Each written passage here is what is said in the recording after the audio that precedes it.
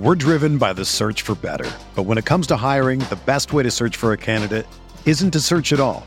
Don't search, match with Indeed. Indeed is your matching and hiring platform with over 350 million global monthly visitors, according to Indeed data, and a matching engine that helps you find quality candidates fast. Ditch the busy work. Use Indeed for scheduling, screening, and messaging so you can connect with candidates faster. Leveraging over 140 million qualifications and preferences every day, Indeed's matching engine is constantly learning from your preferences, so the more you use Indeed, the better it gets. Join more than 3.5 million businesses worldwide that use Indeed to hire great talent fast. And listeners of this show will get a $75 sponsored job credit to get your jobs more visibility at Indeed.com/Blue Wire.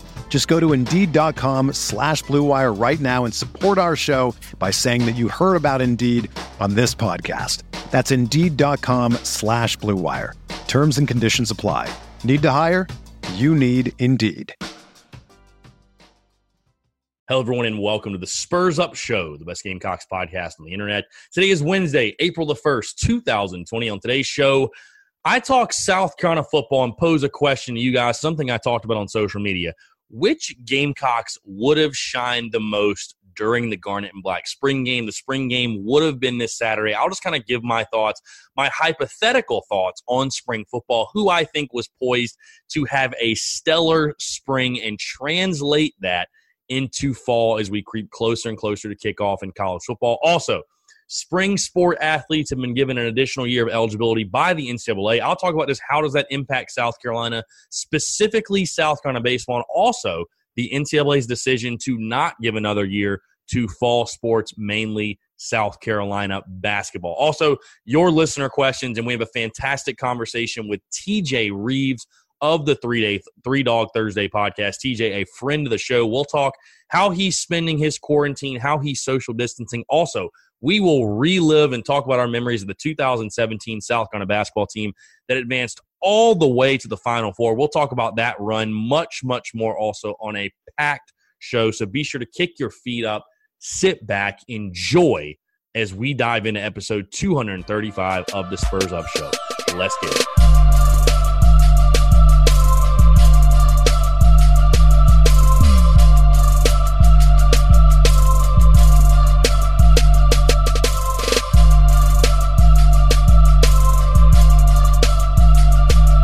Hello, everyone. Welcome. I am Chris Phillips, host of the Spurs Up Show. As always, appreciate you guys tuning in. I miss you guys. Miss talking to you guys. It feels like it has been forever. We're now going to one podcast a week. May increase it to two per week. I'm not sure, but right now I think one sounds about right, feels about right, as we're all practicing our social distancing. We're all sitting in quarantine. We all see what's going on around us, and I don't want to talk about it too much, obviously, because I know you guys have all seen it. You're all following on social media. You're all following the news, watching it, what's going on with coronavirus, COVID-19, all that stuff. So we're all living through this right now, getting through it without sports, without, I was talking to a buddy of mine. It's a shame we're missing out on, because this week would have been, like I mentioned in the intro, Saturday, Garnet and Black spring game. Next week, the Masters. We'd be right in the middle of SEC baseball, March Madness, MLB would be going on.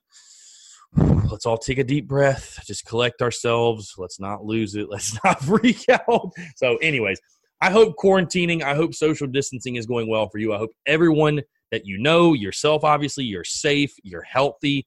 Be sure to stay inside if you can. Take care of yourself and stay healthy. When I want to talk some Gamecocks, obviously there is a lot to talk about and a lot of things to discuss.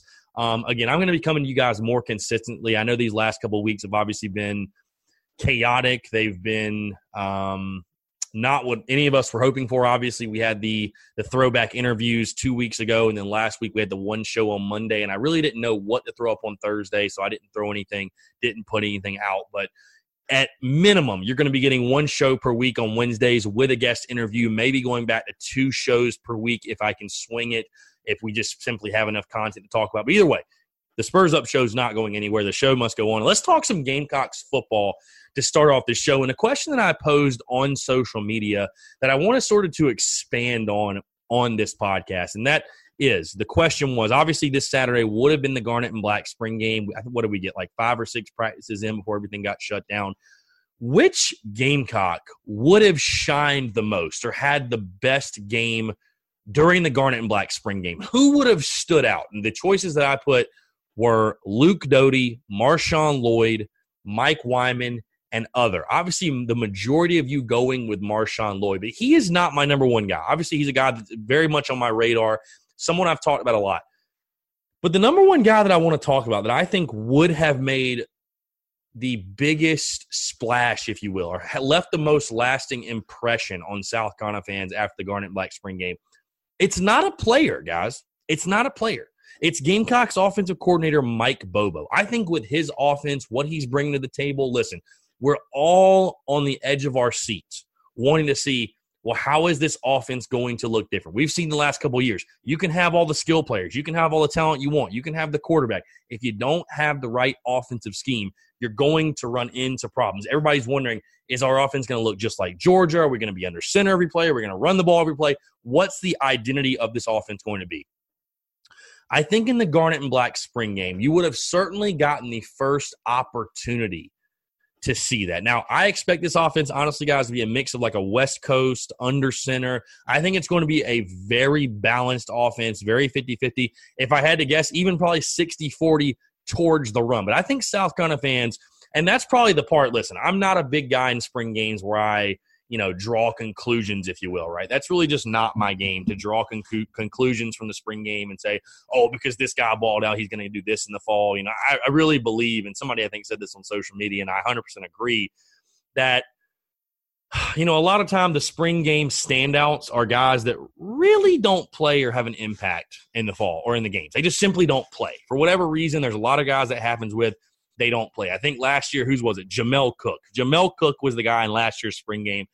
Absolutely balled out. Would look great. Everybody's like, who is that safety? He's going to be our next dude. He's the dude.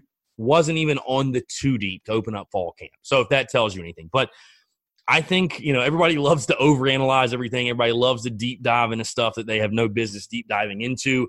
I think that would have been probably the most talked about thing. Forget Doty, forget Lloyd, forget Pickens, forget Ryan, forget all of them. I think Mike Bobo, his offense, the identity, how much South Carolina's under center, how much they're running the football, the different formations, the different schematical, how South Carolina looks scheme-wise. I think that's something that Gamecock fans would have certainly left the Garnet and Black spring game talking about.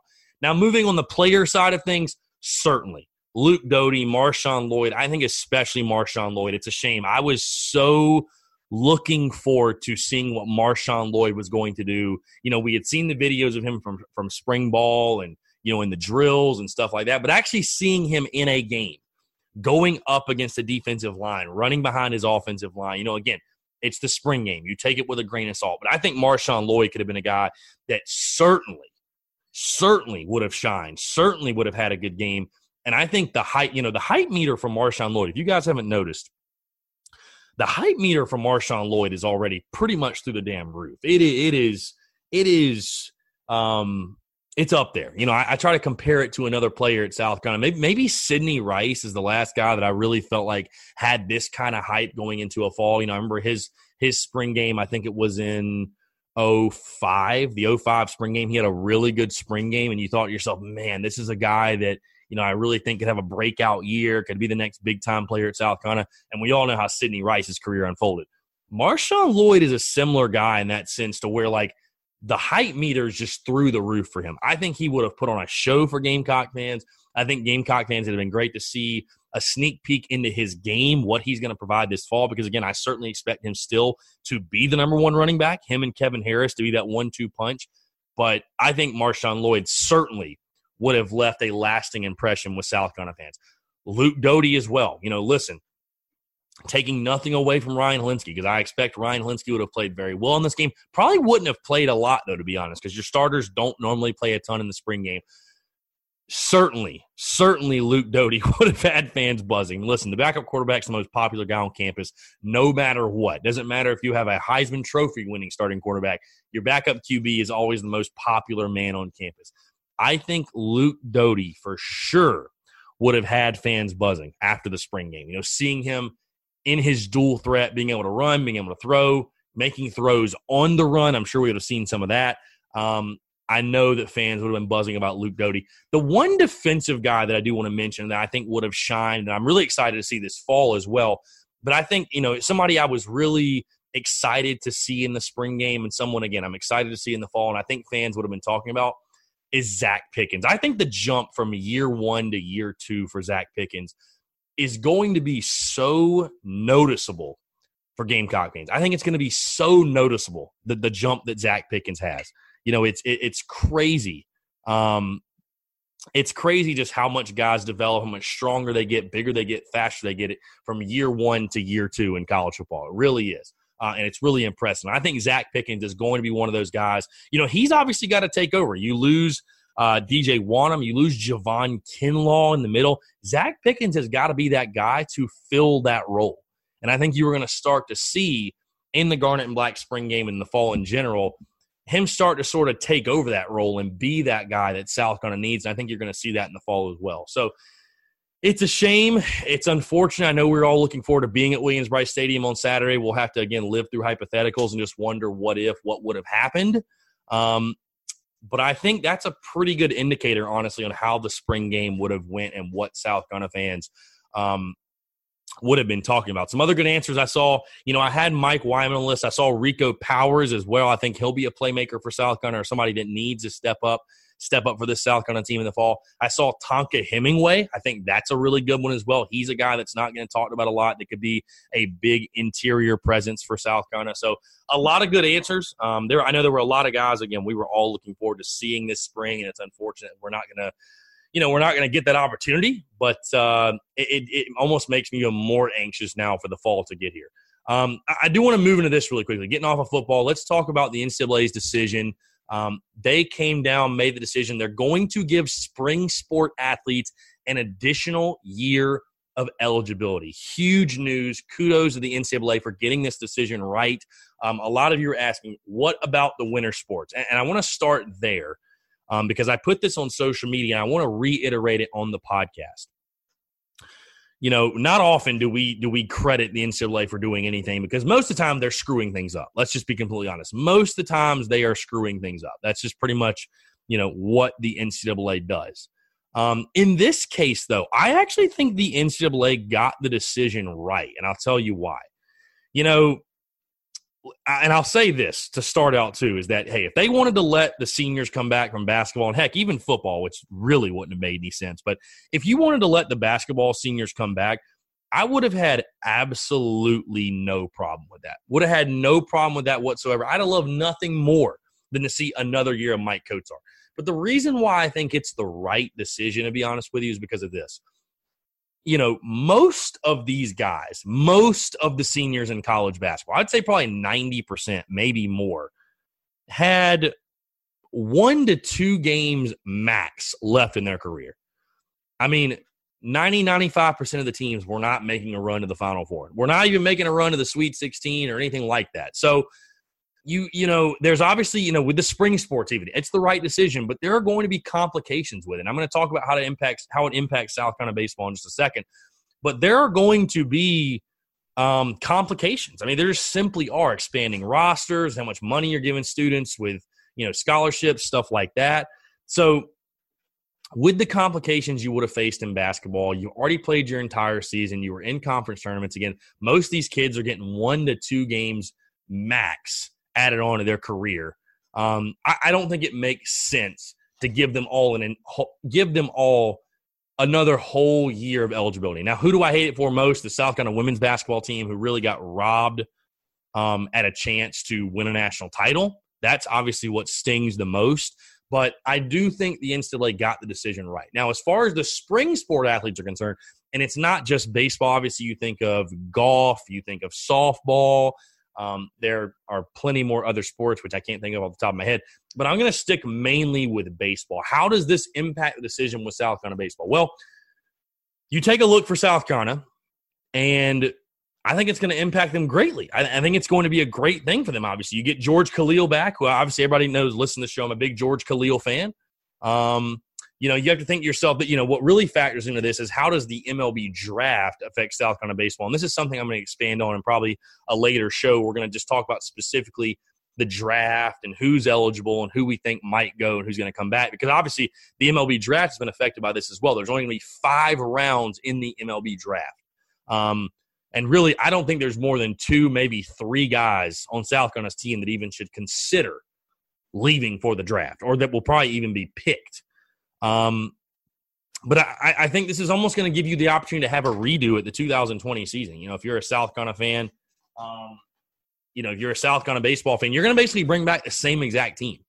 And it's going to give every single team that opportunity. I think it was a great decision by the NCAA, though. You know, you think about, you were only, 15 games through your season. So to give those guys their year back, I think was a great decision by the NCAA. And again, we're not often saying the NCAA is making great decisions. Most of the time, they're screwing things up. They're making asses out of themselves. So for them to do this, for them to give that year back to the spring sport athletes, I think kudos to the NCAA. A great decision by those guys to do that. All right, let's get into your listener questions. Guys, I will say this. I appreciate your listener questions so much. As you obviously know, we're all scrambling for sports, for content. Your listener questions are going to be a big part of this podcast. Not that they weren't before, but they're going to be a major part of this podcast moving forward. So I really, really do appreciate all the listener questions you guys leave. Thank you. Thank you so much. All right, let's dive into this. Let's see. Michael_Dunlap1. Do you think Mike can get drafted?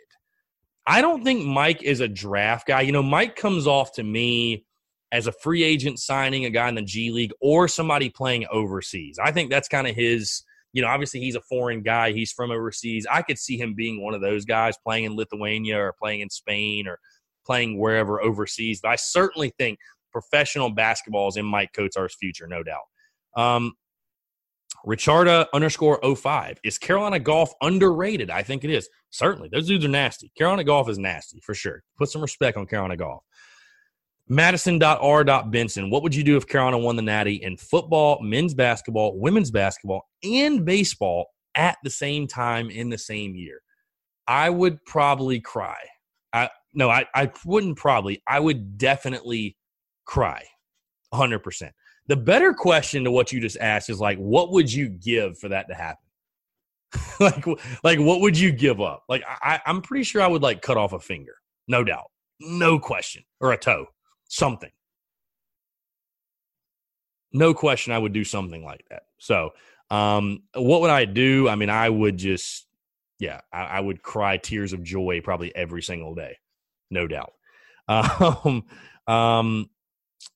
Willie =28. Does this mean winter sports won't get an extra year? That is exactly what it means. Unfortunately, they're not going to get an extra year.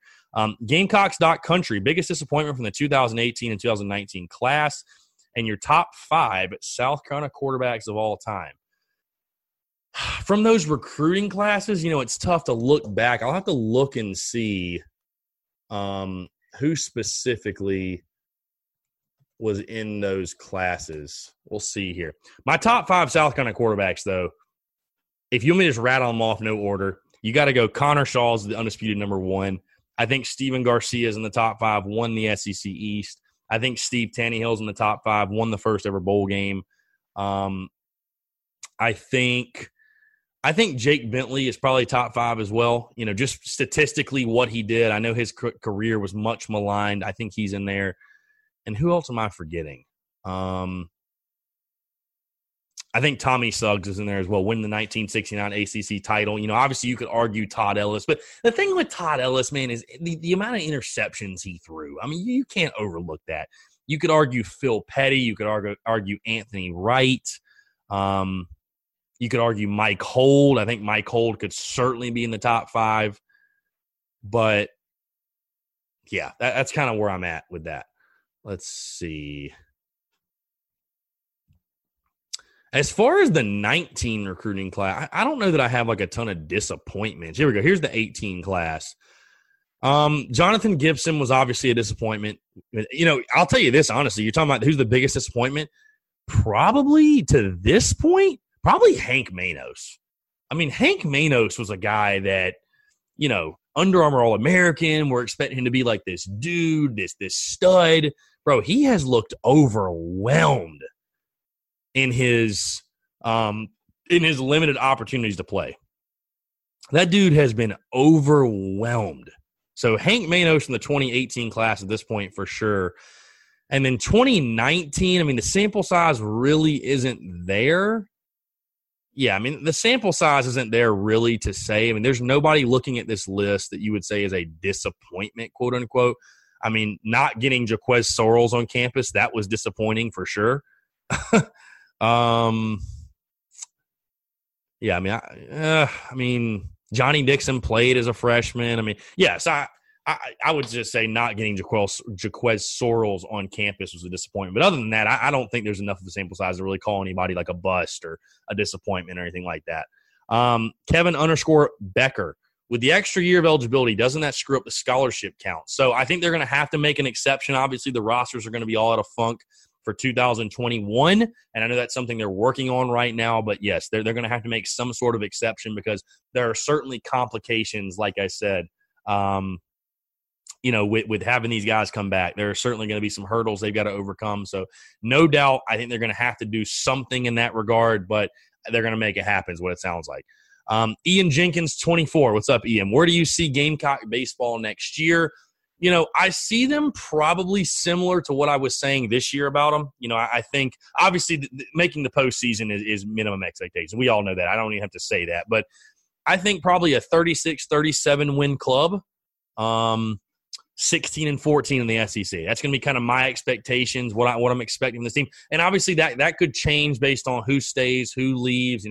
If you lose Carmen Majinski and Thomas Farr, well, obviously your expectations have got to be sort of tempered or changed a little bit, maybe as far as win totals are concerned. But 35, 36, 37 win team, 16-14, 15-15 in the SEC. That feels about right for South Carolina baseball right now for sure. So. Let's see. Andrew_the_textbook. If football season is canceled, do you fire Muschamp or let him coach in 2021? First off, let's speak into existence. There will be a college football season in 2021. Okay. Also, if it's canceled, which it's not going to be, do you fire Muschamp or let him coach? You have to bring him back. You can't fire him when there's no season. I mean, listen. I want a new coach. I don't dislike the guy personally. Do I think we need a new football coach? Yes, but you can't fire the guy when there's no season. That makes absolutely no sense. So, no, you got to bring him back. Thomas_J_Brooks. Maybe a bit early, but is men's basketball an NCAA tournament team next year?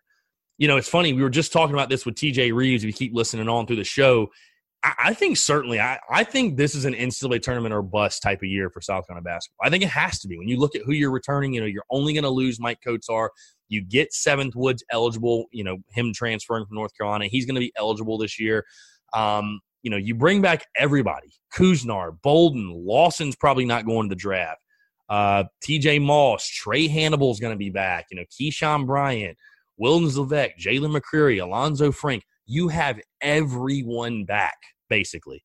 There's no excuse not to make the NCAA tournament, in my opinion. There's just absolutely none. So I think that this is a tournament team, and if it's not, maybe there needs to be a shakeup. Maybe there needs to be a shakeup in regards to coaching. And I know nobody likes to hear that, but at some point, what are the expectations, right? I talked about that before. What are the expectations? I think NCAA tournament needs to be the expectation going into this next season because you have the team for it. All right, so that's going to do it for listener questions. Appreciate all the listener questions, guys. And again, I appreciate you guys tuning in sincerely. Be sure to stay tuned. Got a fantastic interview coming up. TJ Rives of the Three Dog Thursday podcast. Had him on the show before. He runs Three Dog Thursday. It's a gambling podcast where they talk a lot of different sports, but mainly college basketball, especially this time of the year, focusing on college basketball. Obviously, he is dealing just like we all are with no sports, with sports being taken away, with March Madness being taken away especially. But really excited to bring him on because we're able to talk sports, talk South Carolina basketball specifically, and relive that 2017 Final Four run, which I know we've all been reflecting on over the last couple of weeks. It's always fun to talk about what Sindarius Thornwell, PJ Dozier, Dwayne Notice, Chris Silva, Kotsar, what those boys did, the run they made. Just phenomenal stuff. So, again, TJ Rives of Three Dog Thursday. Be sure to enjoy this interview with TJ Rives of the Three Dog Thursday podcast. All right, joining us today on the Spurs Up Show once again, good friend of the show. He's been on before. You know him, TJ Rives of Three Dog Thursday podcast. You guys are familiar with before. TJ talks gambling, specifically mostly college basketball gambling. Very excited to have him back on the podcast. TJ, appreciate you taking the time, my man. Hey, we are in a very odd, unprecedented time with no games, and this week that we're taping this is supposed to be the best heaven if you're a college basketball fan of the Final Four, where the madness and the mayhem of March has dwindled from 68 teams down to the last 4 teams that have a chance to win a national championship. So totally understand the gravity and the seriousness of what's going on, but at the same time, we're robbed in 2020 of having any of this. So all we have, Chris, is our memories and going back on YouTube and reliving games through March Madness on demand or on the replays on CBS of the games.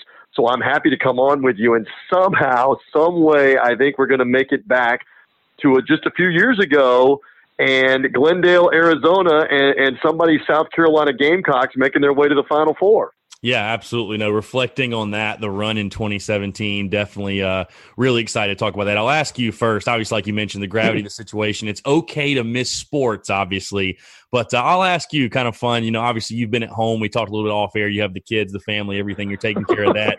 What's been filling TJ Rives' time over the last few weeks? Have you been watching some Netflix, some movies? I mean, I know everybody's kind of their own ways of. All right, so I don't know if you are big into HBO, but I'm big into HBO, and I've been catching up on some different series. And I was never in on Succession, which is the adult drama where essentially the billionaire media tycoon, who's played by a late 70s actor named Brian Cox. You'll know him from various roles, including in the Jason Bourne movies, the first couple of them.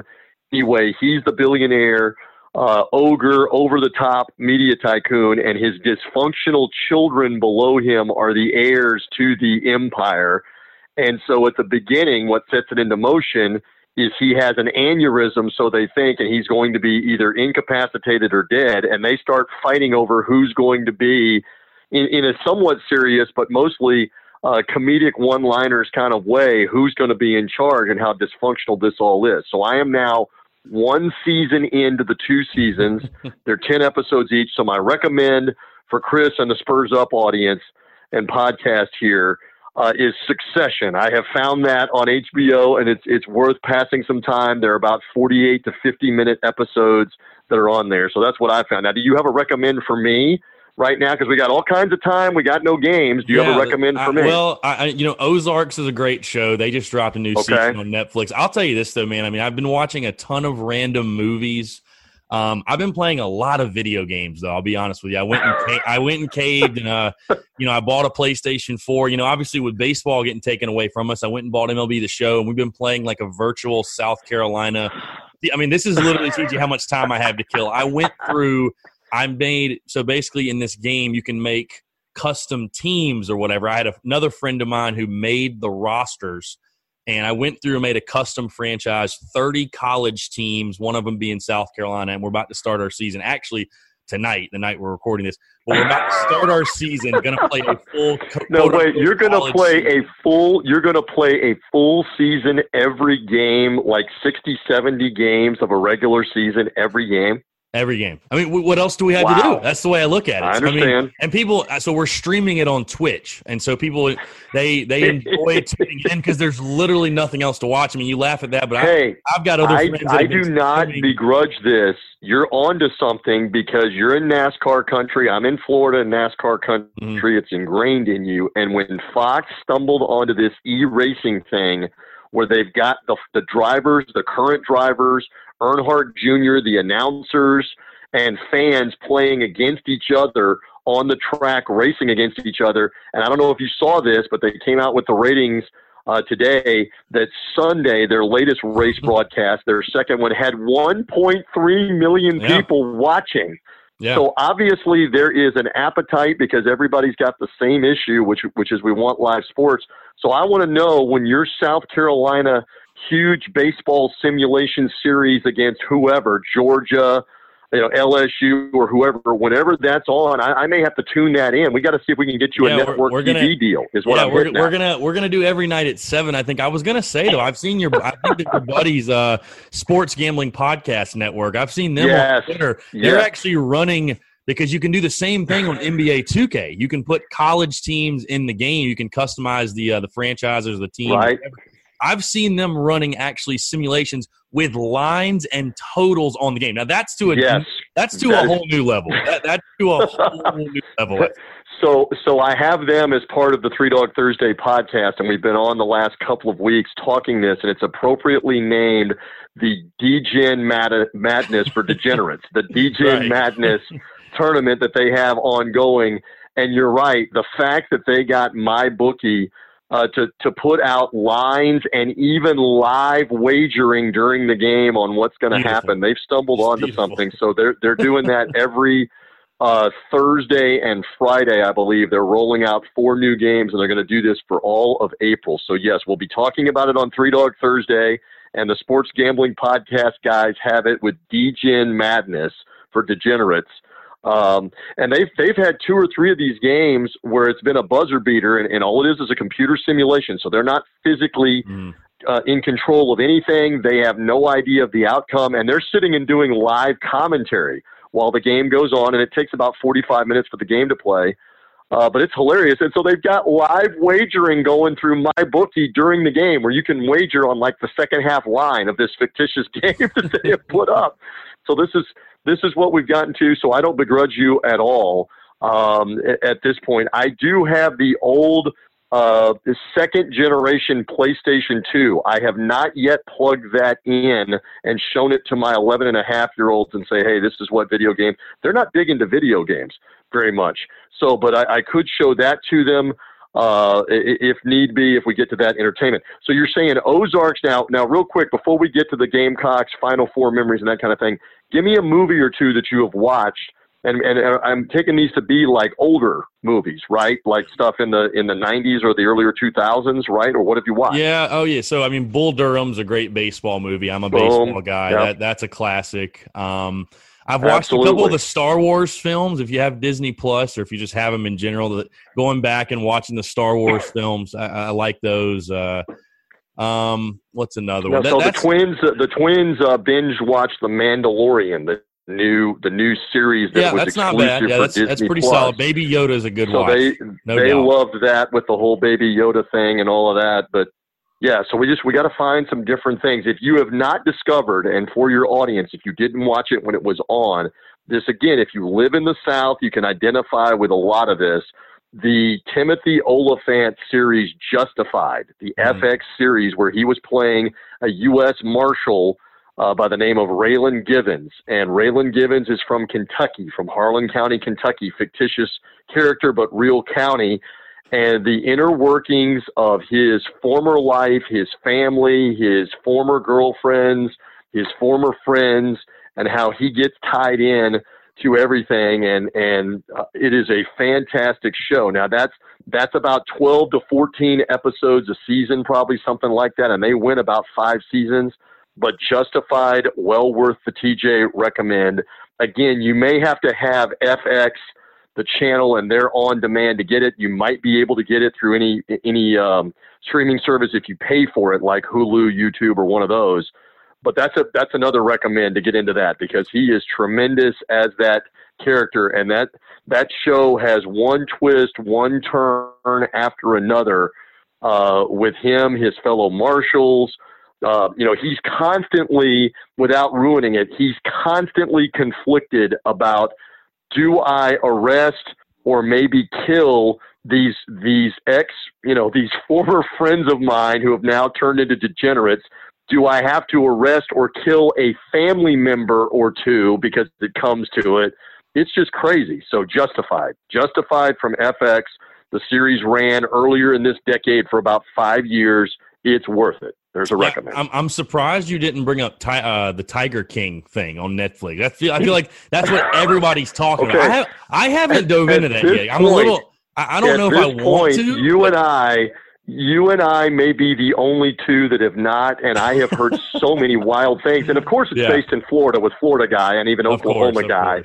But I have heard so many hellacious things about it that I don't know that I want to go there yet. So you and I may be the only ones.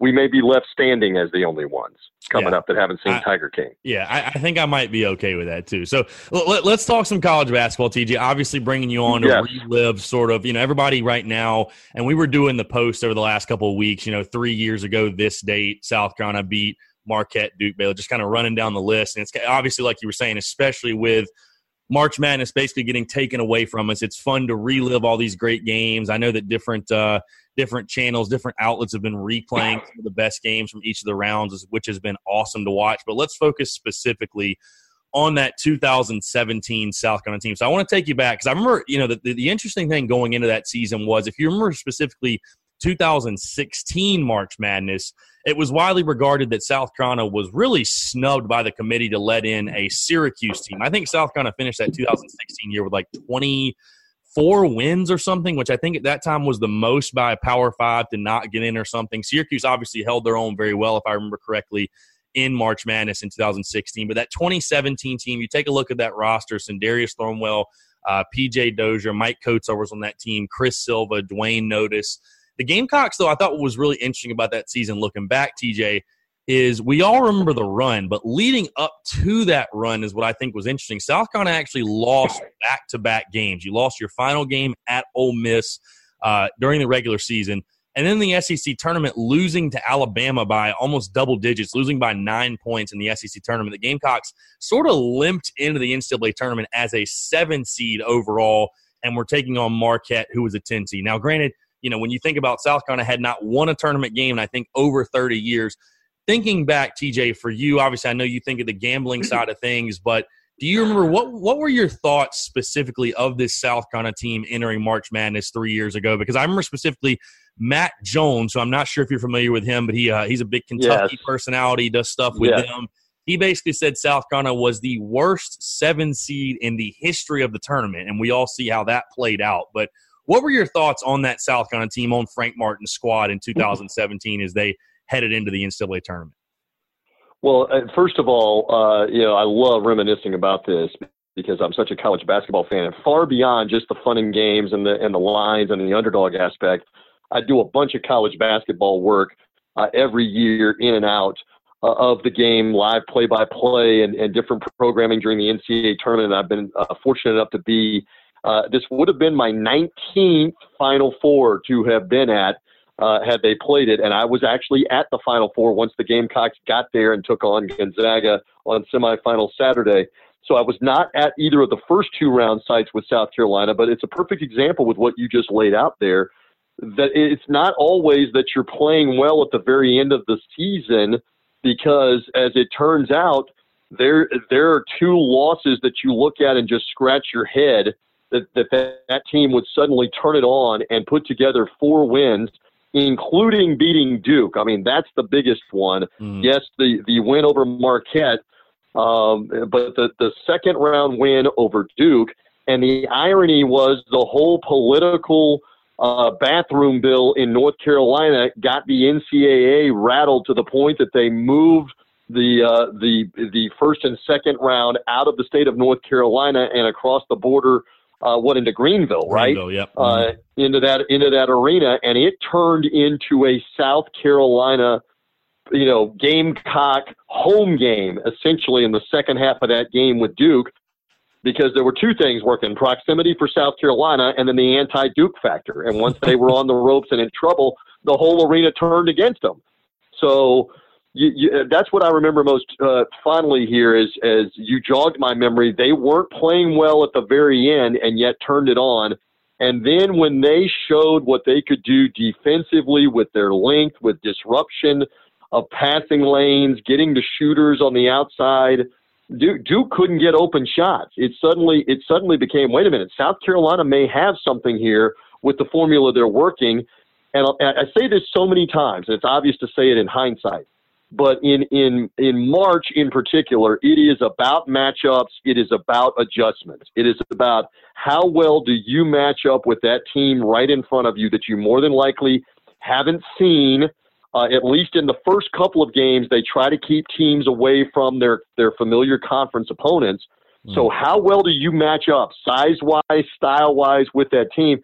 And then who can adjust when things start going wrong, when whatever it is that you're used to doing isn't working? Who adjusts the best on the fly in that 40 minutes? And South Carolina clamped down on Duke, and they couldn't figure it out. And then they went to Madison Square Garden and clamped down on both Baylor and then a Florida team that they also had handled earlier in the year. It was just magic for Frank Martin and pushing the right buttons with those guys, and a veteran-laden crew, too, that had been there and had been through a lot, and they just put it together. Yeah, TJ, it's so funny looking back on that, too, because obviously March Madness, we fill out our brackets. That's one of the most fun parts is filling out our brackets.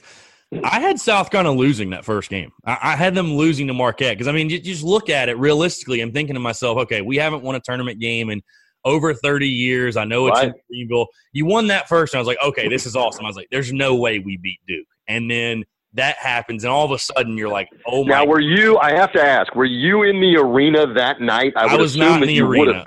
You were not in the arena. How is that possible? How is that possible? I was still in your state and against Duke. And you got to at least lie at some point, blur the line later in life that you actually were there, because that's an all-timer. You're not alone. The arena probably only seated like 10,000, and by the time we get to like 2030 or 2040, there will have been 100,000 Gamecock fans that were there that night. Yeah, I was still living and working in Charlotte at the time, so unfortunately I wasn't there. But I was actually watching the game. It's funny. We had a couple people come over that night. I remember.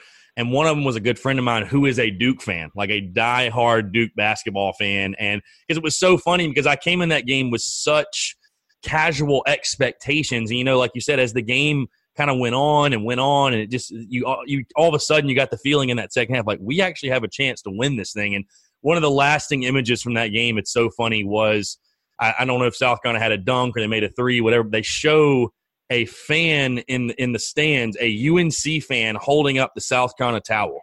And like that just perfect, like you were talking about the Duke haters coming out or whatever, that perfectly summed up that night, like a UNC fan actively cheering for South Carolina because they were playing Duke. But that was... Well, if I'm not mistaken, Carolina had been in the arena, right? Had they been there also in Greenville? But maybe I'm wrong about that. And it's not going to take anything for their fans. Their fans would root for the communist Chinese against Duke. If the communist Chinese got the lead on them, they would start rooting on them. So, and then you go to the Garden for the next part of that. And again, I don't know if you were there at the Garden. I was not there, obviously, but I've talked to a couple of people recently that were there and were in and around it. One who was working with the Gators and their radio broadcast, another one who was a media member who was there. And the media member that was there, who's based in New York, said, look, we were anticipating Villanova as the 1 seed and or Duke as the 2 seed, one or both of them here. And instead we get a Wisconsin, Florida, Baylor, South Carolina for the 4 teams that we get. But that's the beauty of the tournament. And you got to give Frank Martin and the Gamecocks a lot of credit because they put the sleeper hold on Baylor, and then you just knew that Florida, which got a stay of execution, they were replaying the game the other night, Chris, with Chris Chiozza of Florida somehow getting from one end of the floor to the other in about 3 seconds, literally 2.5 to 3 seconds, and launching a 3-ball off of 1 foot for the win in the overtime, and he buries it at the horn. Just an incredible play. So Florida really got a stay of execution right there. Wisconsin should have sent them home and had largely outplayed them in that game and then found a way to screw it up. And then the Gators had South Carolina in front of them, and once again on that Sunday, South Carolina was they made shots, they defended, they got loose balls, they did everything they had to do, and then they made history and made their way to the Final Four again. Yeah, it's so funny. After that Duke win, TJ, I was going to say, honestly, going to Madison Square Garden, which unfortunately I wasn't there that one. I know I'm a bad fan. Wasn't in any of the games, but it was funny. After that Duke game, Baylor, that one's had such a different feel, at least for me personally. It felt like, okay, we should win this game. I know Baylor was a really, really good team that year, but South Carolina, that game I feel like start to finish was just domination. I mean, Carolina wins that game by 20 points. And then, like you're mentioning, the next game, you're taking on a familiar foe. You're like, okay, this is Florida. I mean, we've played them before. We played them throughout the season. No big deal. Actually beat them on our home floor back in January of that year. So great basketball games. It's so funny, though, looking back, TJ, just like anything else, obviously, in hindsight's 2020, but I feel like you almost a little bit in the moment, you take it for granted a little bit, and then you look back and you realize how special that run was, because obviously you got all the way to Glendale, Arizona. You're going up against Gonzaga, and you really think, like you talk to other South Carolina fans, I'll be talking to people, I'm like, do you realize we were one game away from playing for the national championship? I mean, that's literally how close South Carolina got. I mean, when you think of the all-time Cinderellas, if you will, through March Madness, I don't think South Carolina is the all-time Cinderella or anything. I know there's been a lot crazier runs or whatever. Like, where would you rank them, I guess, just off the top of your head in your mind as far as Cinderella runs are concerned? Would they be like your top 5, top 10? Like, where do they rank for you amongst? I don't know that they deserve to be ranked that high because, again, you're talking about a Power 6 program, because I consider the Big East part of it in college basketball. So you got a lot of advantages, and yes, they had gone for a long time without having it. But in terms of something to prove, in terms of don't want to listen to the critics that say that you're not good enough to be there, that South Carolina team absolutely was good enough to be there, beating the 2 seed and the 3 seed to get in there. And it's not the same as a mid-major making a run like George Mason, Virginia Commonwealth. Butler was in the championship game twice. They don't have near the budget that South Carolina has for all the different things, to buy home games, to pay assistant coaches, those kind of things. Don't accrue NBA caliber talent to their program like so many of these programs do year in and year out. So for them to make a run, that's kind of a different category. But the trend that South Carolina was part of in that Final Four, and Gonzaga was the opponent, and they had never been to a Final Four. Now, South Carolina hadn't been there in 40 or 50 years, whatever it was, back to the Frank McGuire days. The recent trend, last year in Minnesota, it's Texas Tech and Auburn, who'd never been before. So when you've got teams that are there that have never been before, including the little guys, it's something special. And I got the privilege of being at that Final Four and doing some broadcast work with TuneIn and being live that Final Four weekend on TuneIn out in the desert. It was just neat. I can relay this. You jogged my memory when you were talking about a North Carolina fan cheering them on to beat Duke. North Carolina was playing the second game with Oregon in that national semifinal Saturday. And as South Carolina got back in the game for that one stretch where they went on the scoring run, and Gamecock fans remember, I can testify they had over 75,000 people in that football stadium in Glendale, Arizona, in the Phoenix Cardinals Stadium, which I now believe they've changed the sponsor name. It's now State Farm Stadium. I think it was University of Phoenix Stadium. We always joked it's the UFO in the middle of the desert out in Arizona. You leave people have to understand that's not Phoenix. All right, so you have Phoenix, which is a metropolitan kind of city. It's got a lot of hustle bustle. A couple million people living right in the heart of Phoenix or suburban Phoenix. Glendale is not Phoenix. Glendale is like 40 minutes away, and you leave civilization, Chris, to get to Glendale. You are driving through the desert, through what looks like the aftermath of Planet of the Apes. Whatever, like after some of these nuclear Holocaust movies where, I Am Legend or whatever, you just leave civilization to go out to Glendale. But anyway, in that arena, in that football stadium, when South Carolina made that run, I vividly remember about a third of the stadium at one end stood up to go nuts, and that was the North Carolina fans. They were going, North Carolina fans stood up to cheer every make or every stop during the scoring run. The Carolinas came together because it was the 2 Carolina teams and it was the 2 teams from the Pacific Northwest, Gonzaga from Spokane, Washington, Oregon from Eugene, Oregon. So you basically had 2 regions of the country that cared about this, or 2 small, regional areas that really cared the most. That was the Carolinas and the Pacific Northwest. And it was just interesting that the North Carolina fans, even though they may have no use for South Carolina, and the Gamecocks, most of the time, they did on that Saturday during the comeback. It was wild to see 20,000 of them stand up and go crazy when South Carolina was making their move. For sure. So, TJ, I want to talk about one guy specifically because you cannot talk about that run that South Carolina had without mentioning Sindarius Thornwell and the performance that he had. Just going back, I mean, he had 29 points against Marquette, 24 points against Duke, 24 against Baylor, also 26 points against Florida, and then 15 points against Gonzaga in a game where he was not 100%, was under the weather. It's well documented, well noted by Frank Martin and Gamecock fans. If you ask any Gamecock fans about that game, they mention that.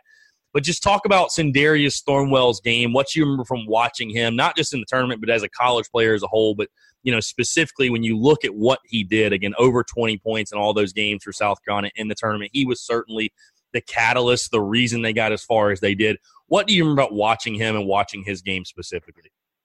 That is program-defining stuff, and stuff that we are not just talking about now, 3 years later, but you'll be talking about that a decade from now and probably 20 years from now, depending about those. There are great players that have never had a 20-point game in the NCAA tournament. Let me say that again. There are a lot of great players in the college game that never get in the NCAA tournament and have a 20-point game. And as you just rattled off, Sindarius Thornwell had 4 of them right in a row in the same tournament.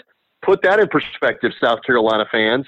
So yes, it was neat to watch him. It was neat to watch them.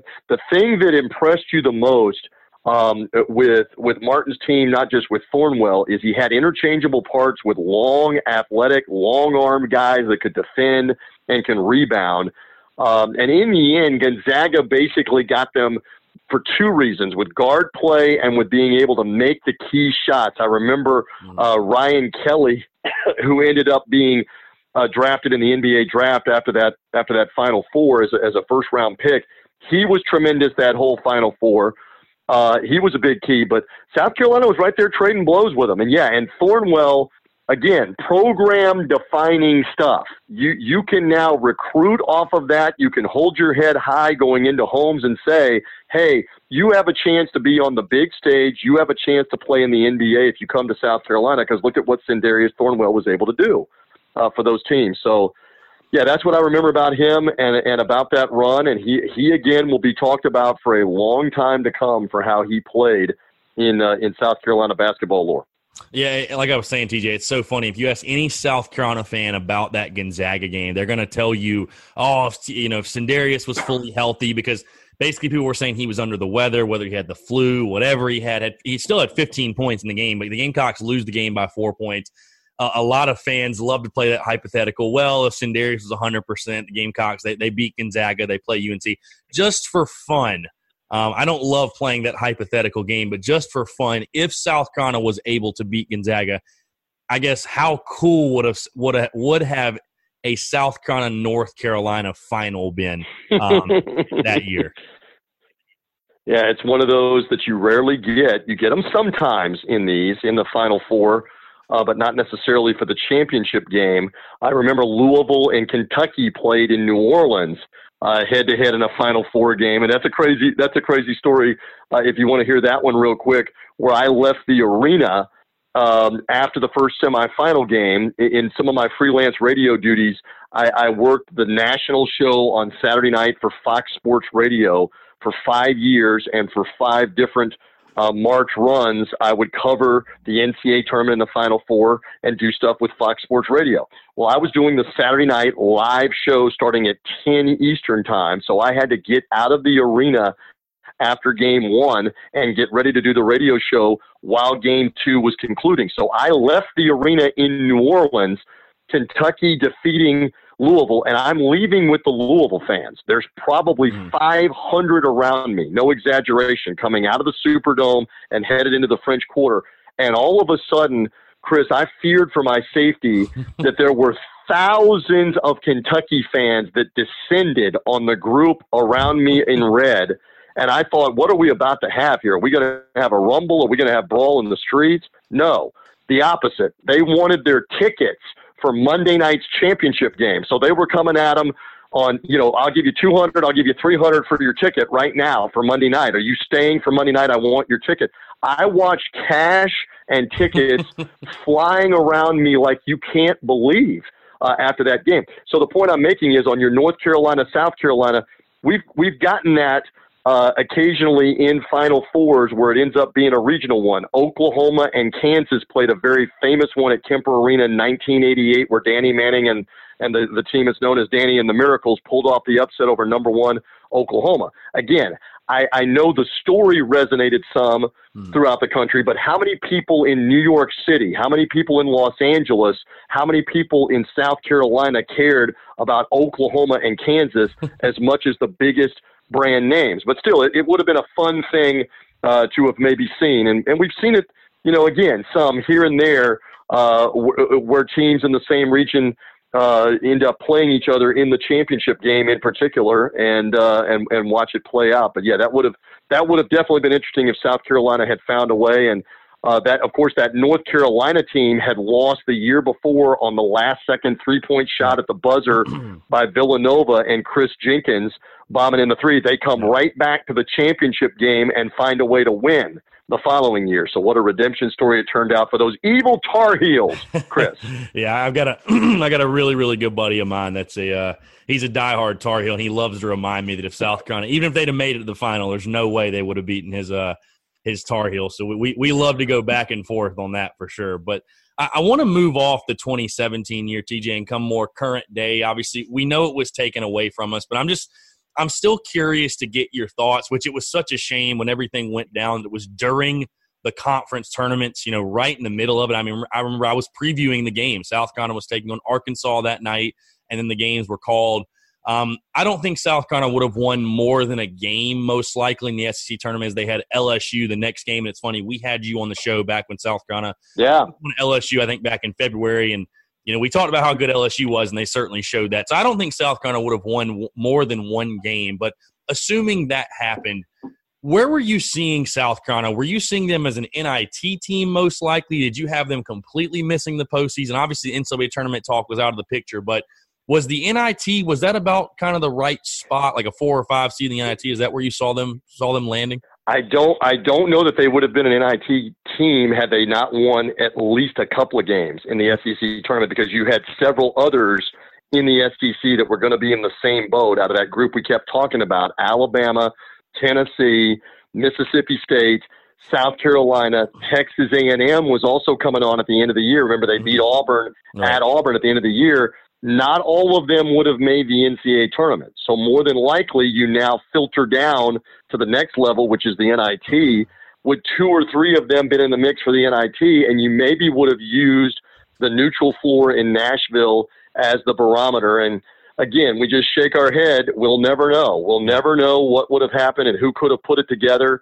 As a colleague of mine who was getting ready to work the game on radio said, hey, I was looking forward to the 8-9 game. The 8-9 game was going to be up first, Alabama and Tennessee, where the winner helps their credibility, obviously, for the tournament, and then gets a shot at Kentucky on the neutral floor, which would really help their net ranking, all the metrics, if they could somehow win that.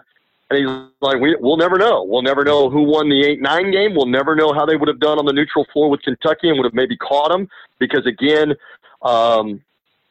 the Kentucky guard had left for personal reasons at the end of the regular season, and so it was a question mark as to whether he was going to play, and they hadn't decided yet for that Friday game. So for South Carolina, for Texas A&M, for Alabama, for Tennessee, for Mississippi State, they were all in that mix of who's gonna pull this out, who's gonna win a couple of games and maybe get themselves in the NCAA tournament as the 5th SEC team, because we had pretty well concluded that Kentucky, Auburn, LSU, and probably Florida were already in. Who was the 5th team going to be? And we'll never know. And maybe South Carolina would have pulled an upset or two, depending on the grid and the bracket, and then it would have been very interesting for the NIT, even if they hadn't have won the tournament. But again, it's all for naught. We'll never know how that Dayton team would have hung in the NCAA tournament. We'll never know if San Diego State, that got to 26-0 this year, how they would have hung in the NCAA tournament, playing against the bigger teams, the bigger, more powerful, more lucrative programs. But we're all left just to wonder. It goes as a vacant. It goes as an incomplete, sir. Yeah, it's definitely a shame. I especially think for those teams that, and those athletes that, some of these teams, I can't think of them off the top of my head, but teams, it was the program's first ever time making the NCAA tournament just for naught. It's awful to think about. But I want to move into this next year's team, TJ. I'm not sure. By the way, Ashton Hagans was the name I couldn't come up with off the top of my head, and Kentucky would have been a different team in that SEC tournament and even in the NCAA tournament if he was not playing. Again, we'll never know. We'll never know what those match. I mean, we would have so been looking forward to, could Dayton have made a run towards the Final Four for this weekend with Obi Toppin, who's an NBA player. You will watch Obi Toppin for the next few years play in the NBA. We'll never know how good that they would have been. So we're just left to wonder. No, for sure. So I was saying, TJ, I'm not sure how much research you've done kind of looking ahead to next basketball season, but I wanted to get your thoughts on this South Carolina team because pretty much what you watched this season is what you're going to see next year. I mean, obviously this is going to lead me into my next topic, but with the NCAA not granting another year to the seniors for the fall sports, Mike Kotsar is really the only guy this South Carolina team loses. And I know he was a big piece, but you get everybody back. I mean, Jermaine Couisnard, A.J. Lawson, who I don't think is a guy who's going to leave early, thankfully, Jair Bolden, T.J. Moss, Jalen McCreary, Wilton Zavek, Alonzo Frank all down low, Keyshawn Bryant, the human highlight reel. You get Seventh Woods, the UNC transfer. He's going to be eligible. Just, the expectation from me, and I know a lot of South Carolina fans, when you rattle those names off, and again, you got to replace Mike Kotsar similar to how you had to replace Chris Silva coming into this past season. For me, TJ, going into, I think this is year 9 of Frank Martin, I don't want to say it's NCAA tournament or bust, but it certainly has that feeling for me when you think that this is probably going to be arguably Frank Martin's best team. I mean, I don't want to put any disrespect in the 2017 team's name because of what they did, but do you think it's fair for myself and other South Carolina fans to have that expectation that, this with the core group of guys you have coming back, with the scorers you have returning, the guard play especially, that this should be an NCAA tournament team when we get to 2021 March Madness? Short answer, yes. With what you just laid out there, they have all the makings of that. Now, here are the factors that we don't know. I'm not trying to deflect just off of South Carolina, but bear with me for just a second. Look at Wichita State, where 6 guys literally have transferred off of Greg Marshall's team and gone in the transfer portal. So I don't know how much of that will be a factor. Who else can they sign? This is a bizarre time right now where you're going to have a national signing day in a couple of weeks. I know you have an early signing day in college basketball, like you've now done with college football, but who are they able to grab that hadn't committed yet? And now if this extends, if what's going on with isolation, social distancing, and the coronavirus extends into the summer, where you can't go see the AAU players to recruit for next year to finalize for them, how much does that change all the dynamic on somebody's longevity, on the players that you're in on and you're trying to get, et cetera, et cetera. So those are the unknowns that we don't know. But as you just laid out, on paper, these guys look like NCAA caliber for next year. Now, on the larger point about taking away the end of the season for all the winter sport athletes, but then you're saying to the spring sport seniors, hey, you can come back for one more year. To me, I think it would have been great to leave it up to all of the seniors in all of the sports and all the winter sports. Do you want to come back? Because so many of them across the board, obviously, aren't going to go play in the NBA or the NFL. This senior year is it for them, probably, Chris. You know this. This is the last organized, big-time, whatever it is, even if you're talking about softball.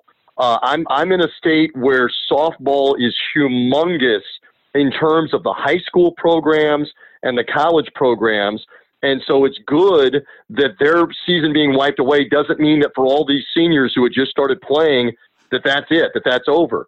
No different than swimming or diving. I know we're digressing off of football and basketball, but track, all these different sports, if it's all wiped away and your senior year is over without you even getting to start and play it, come on. But in the winter sports case, you've got a lot of these different athletes at the Division I level, but also at the Division II and the Division III level. It applies for all of them. Their careers are over with because you pulled the plug in March before they could play their conference tournament or finish, or their NCAA tournament or finish. And for some of those winter sports, they hadn't begun their postseason yet.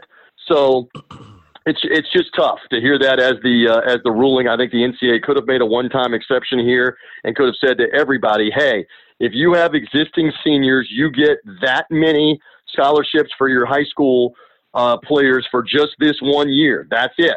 And these seniors move on, and you know it's not like you're going to get 18 scholarships for a 15 whatever it is, 15 scholarship usual in college basketball every year. You're just going to get it uniquely for this year. So I would have liked to have seen that done. They didn't ask me, unfortunately. They didn't ask for my opinion or do what I wanted, but I would have liked to have seen it done across the board just for the guys that are not in the NBA, NFL, power-driven, big-time college football and basketball.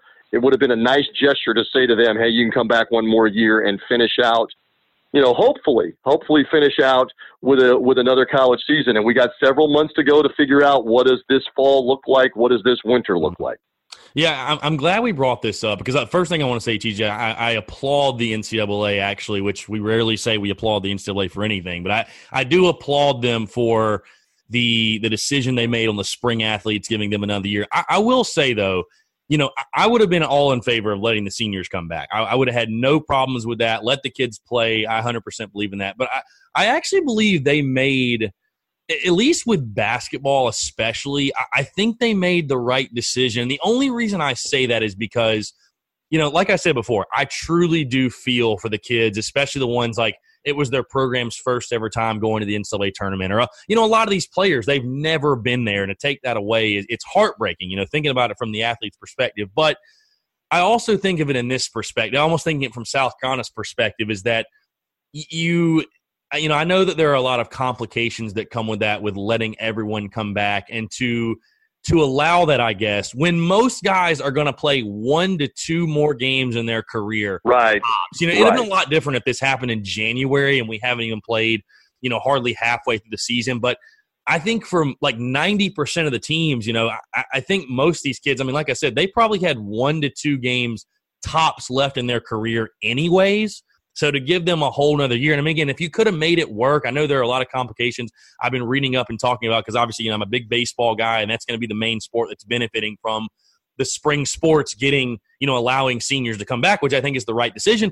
But I'm also a little interested because I think there's going to be a lot of complications with it as far as like roster size and how you manage scholarships and, which guys are going to want to come back and pretty much play for nothing, because I think that's something they can bring back people and really give them no scholarship money. So there's certainly hurdles to overcome, and I wouldn't have minded seeing it happen in college basketball. But I'll just say it makes sense to me. Like, I'm not upset about it. It makes sense because, like I said, for most of these guys, they would have played 1 to 2 more career games tops, and that would have been it for them anyway. So, I would have loved to see them come back, but at least I can say, TJ, the decision by the NCAA makes sense for me, which I feel like we can't say most of the time. So, that's just kind of my take on it. I'm with you.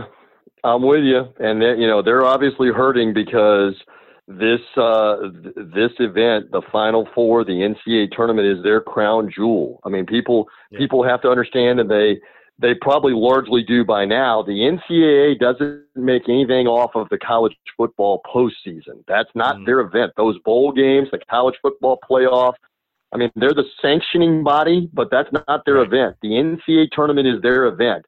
And so much revolves around the revenue that comes in from the men's basketball tournament to every other sport and every other championship that they hold. So it's a gut punch across the board for everybody, including the NCAA. There was no good time for this to happen. Maybe the only good time would have been like in July, where baseball is the only thing that's going on. Yeah. The NBA, the NHL have finished. Football hasn't started. If this started up in July, it would have been kind of, oh, well, anyway. But for college basketball for March, that's the worst possible time that it could have happened. And so it's just unfortunate. But listen, I've enjoyed reminiscing with you on the show here and talking some Final Four. In some ways, this is kind of therapeutic. I'm going to be doing some more of this later in the week with the 3 Dog Thursday podcast and the other college basketball programming. But this is good stuff. This is kind of like group therapy here to talk about our memories and something other than sitting at home and being isolated and coronavirus and those things. Yeah, TJ, it was an absolute pleasure. Hey, let everybody know where they can find you, the Three Dog Thursday podcast. Be sure to tune in. Just let everybody know where they can find the show at. You have done a great job of promoting it already. Again, you find it at 3 Dog Thursday on Twitter, the number 3 Dog Thursday on Twitter. Find the show wherever you get podcasts. You can find it through Apple Podcasts, through Spotify, through Google Podcasts. It's on Spreaker as well. You'll see it on my social media stuff, as you mentioned. I work for this fall with the Tampa Bay Buccaneers and their radio broadcast. You can follow me at Buck Sideline Guy, B-U-C, Buck Sideline Guy, doing stuff with them. But when I fool around, it's 3 Dog Thursday. You can go to 3dogthursday.com. Again, we fool around talking underdogs in the college football, NFL, and college basketball season. So we're going to do something fun, by the way, for this week. If you're listening to us the week of the Final Four, we're going to have fun on 3 Dog Thursday. Go find the podcast. I'm going to have one of my handicappers that's on a bunch. I'm going to probably give him 4 games with different teams and say, hey, what would your line have been here in, let's say, Dayton against Kansas rematch, like their game in Maui? Or what would your line have been San Diego State against Kentucky, for example? Or Michigan State, let's say, and Gonzaga in a Final Four game. What would your line have been? And then have fun from that angle. So, again, we'll go some hypothetical on 3 Dog Thursday for this week. Wherever you find podcasts, just search for 3 Dog Thursday. I appreciate the promo opportunity. This was great. This was great to mix it up and reminisce about South Carolina 2017 and talk some South Carolina hoops and much more with you, Chris. Absolutely. Like you said, very therapeutic. Be sure to go check him out, guys. TJ, always a pleasure, man. Be sure to stay safe and don't let the kids drive you too crazy. All right, I know we're holding it all together, but appreciate it as always, my man. Chris, I enjoyed being on. Good luck with the Spurs Up podcast and show there for all the South Carolina fans. Everybody be safe. We will get through it. This too will pass. We will have games back at some point. Let's all just hang in there. Absolutely. So for TJ Rives, I'm Chris Phillips. We appreciate you guys tuning in, and we'll catch you next time on the episode of the Spurs Up Show.